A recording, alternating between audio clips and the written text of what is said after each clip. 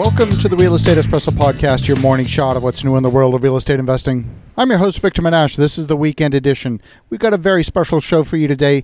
This is a Q&A session from a live talk I gave at a Thought Leader conference in Toronto. Most of the questions surround the creation of a podcast, the writing of a book. Enjoy today's Q&A session. So the question is, what made you decide to do a podcast? Yeah, that's a great question. It took me quite a while to even make the decision to do a podcast. I had already written a book, Magnetic Capital, had done a lot of things. I spent a year on video doing 1 to 2 minute video updates from the field. I would often do them from my sailboat or wherever. Sometimes I'd be skiing and I'd have the GoPro in front of me and do these kind of video updates. And people came to like and expect those. And I got pretty good where I could deliver a minute or two of video without any editing, without too many stumbles and having to do too many takes. 4 or 5 minutes, there's no way. It'd be a train wreck. But I could do 1 to 2 minutes. But still, video ended up being very time intensive. There's a lot of setup. And it took me a long time to make the decision to go to do a podcast. And it was really John Lee Dumas, host of Entrepreneur on Fire. Nikki's been on that show. Kyle Wilson's been on the show. John Lee Dumas, I don't know, he's probably about 70 million downloads at the moment, something like that. He's been doing it, which is down because he went from daily to weekly. He was at 7 million a year, and he decided to take his foot off the gas because he was working too hard. And now he spends 3 to 4 months of the year traveling with his girlfriend, Kate. But he'll do 90 days worth of shows queued up in the bag so that they can actually go out and travel for 3 months. So the question is, why did you choose audio as opposed to video format? It seems like much of the media, like much of the world, in particular social media, is focused on video. That's a great question. I've tried doing video, and I've done a fair bit of video. What I find is that if I make mistakes, you heard me make a couple of stumbles in this particular recording, editing that out in audio is a piece of cake. Editing out stumbles in video is very challenging and very time-consuming because you don't get cut points in the video. If you cut out a word and you're moving, it gets really awkward. So what you need, if you're going to do editing in video, you need now multiple cameras so you can cut between cameras. If you need to cut out a word, you also cut to the other camera at that same time. It means the effort to produce the show goes up by almost an order of magnitude. You got to worry about clothing, you got to worry about lighting.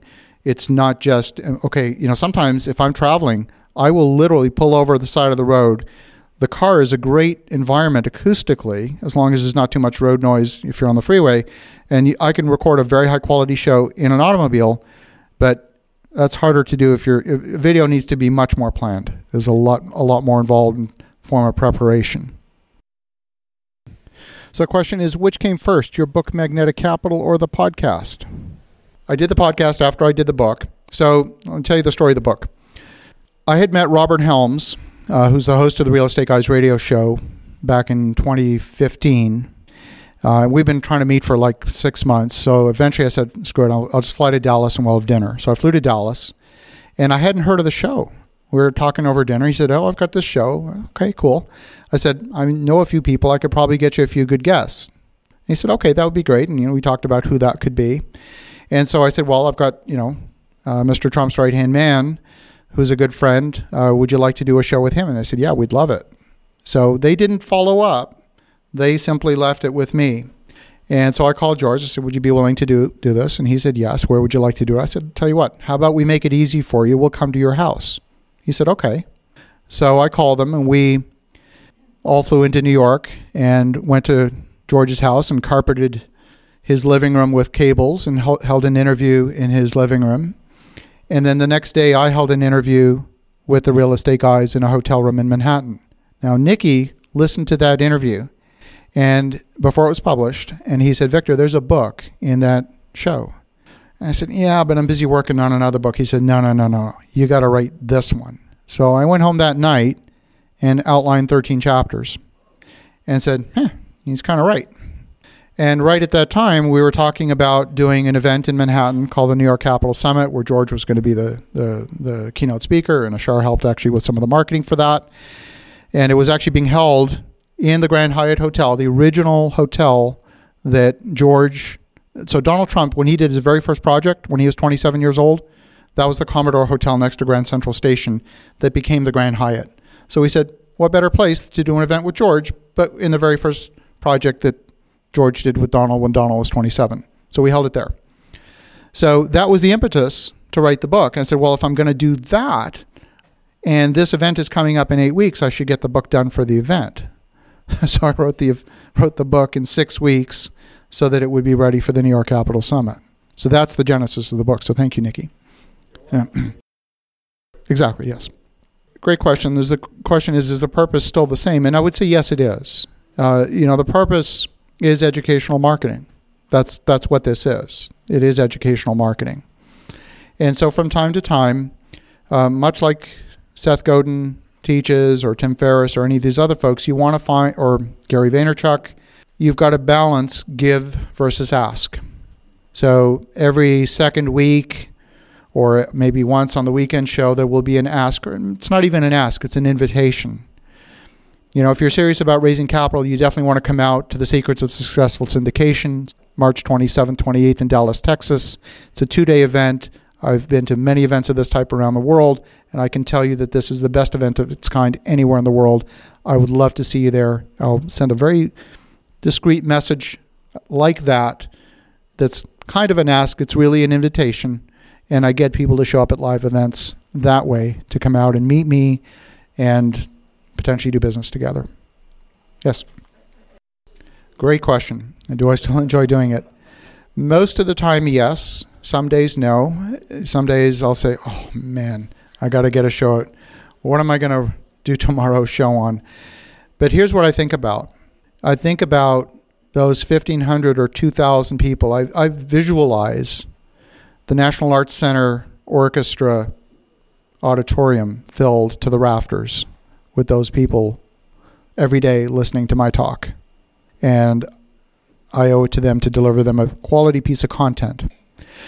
It's a great question, because the other thing about it is when I set out to do the podcast, I was very careful, to be very intentional about what was my goal for the show. At one point, I had this idea, wow, wouldn't it be cool if I could get 100,000 downloads? I just picked that number out of the air. And that would be what's called an attainment goal. Like, I want 100,000 in income, or I want a new house, or I want a Lamborghini. That's an attainment goal. And then I intentionally decided not to make that the goal. Instead, I said, I want to produce one piece of quality content every day. If I had set 100,000 as the goal, I'm guessing I probably would have failed. And I've blown way past it. So right now, I know I'm not putting the investment that I could be from a marketing perspective. Given the momentum that I built with the show, I could be, if I was more serious about it, at the 2 million download level. I'm only at 500,000, which is still, I'm very happy about. And I think about those 1,000 to 2,000 listeners every day as my core audience, and growing all the time. So that's where I'm making the investment. Yes. The question is, which software do you use? That's both for recording and editing. So I'm using a Mac. I'm using Audacity, which is a free piece of software you can download. It's on it's on Mac, Windows, Linux. Audacity is free. You could use GarageBand on the Mac as well. It's a great editing piece of software. It's simple to use. If I'm in the field and I'm using a digital recorder, I'll take the SD card out, pull the waveform file over to the Mac, and then pull that into Audacity and edit from there.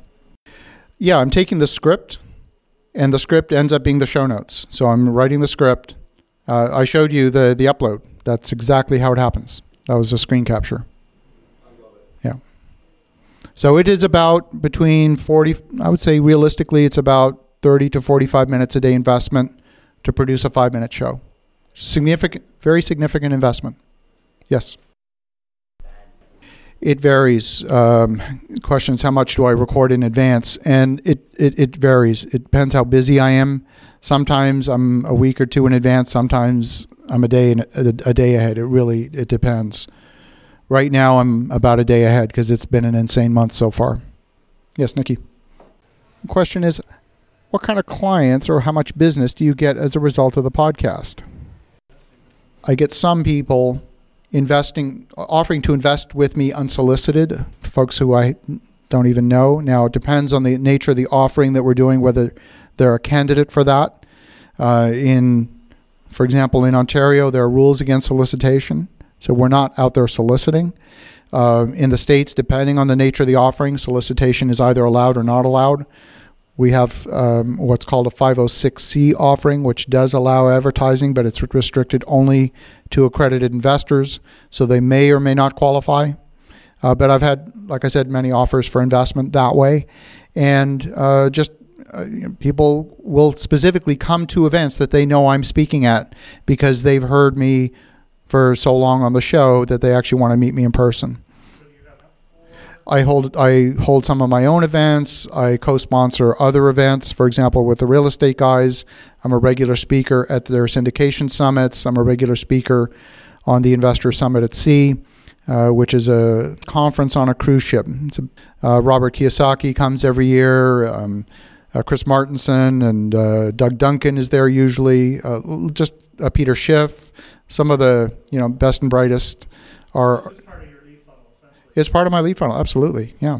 The Investor Summit at Sea or the Secrets of Successful Syndication. Successful syndication. Say that 10 times fast, yes. That's a great question. How do you choose your topics for the show? So there are a number of evergreen topics that I look to bring forward on a regular basis. And then the second is I want to do what in the news media they call tie-ins. So, for example, if the Federal Reserve publishes their interest rate, I'll do a tie-in and tie into that particular event, which means that I'm not going to record that 3 weeks in advance. It's got to come out in a timely manner.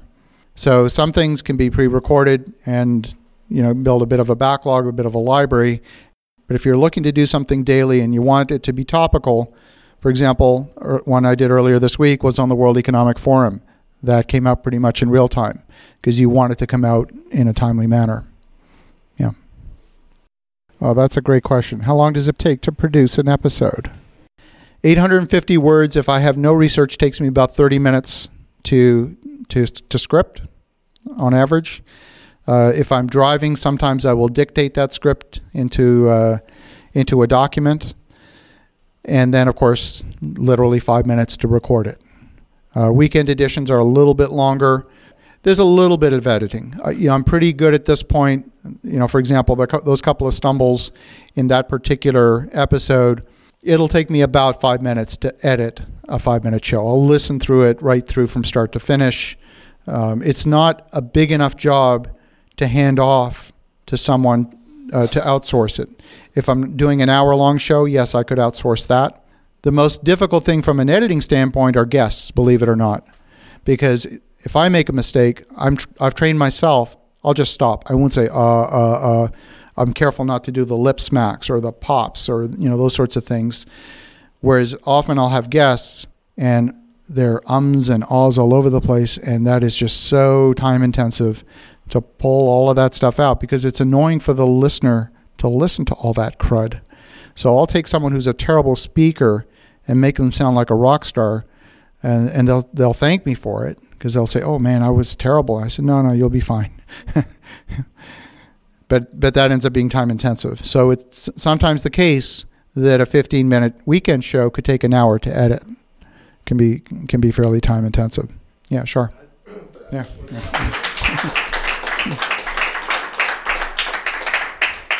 So guys, let's give it up for Victor.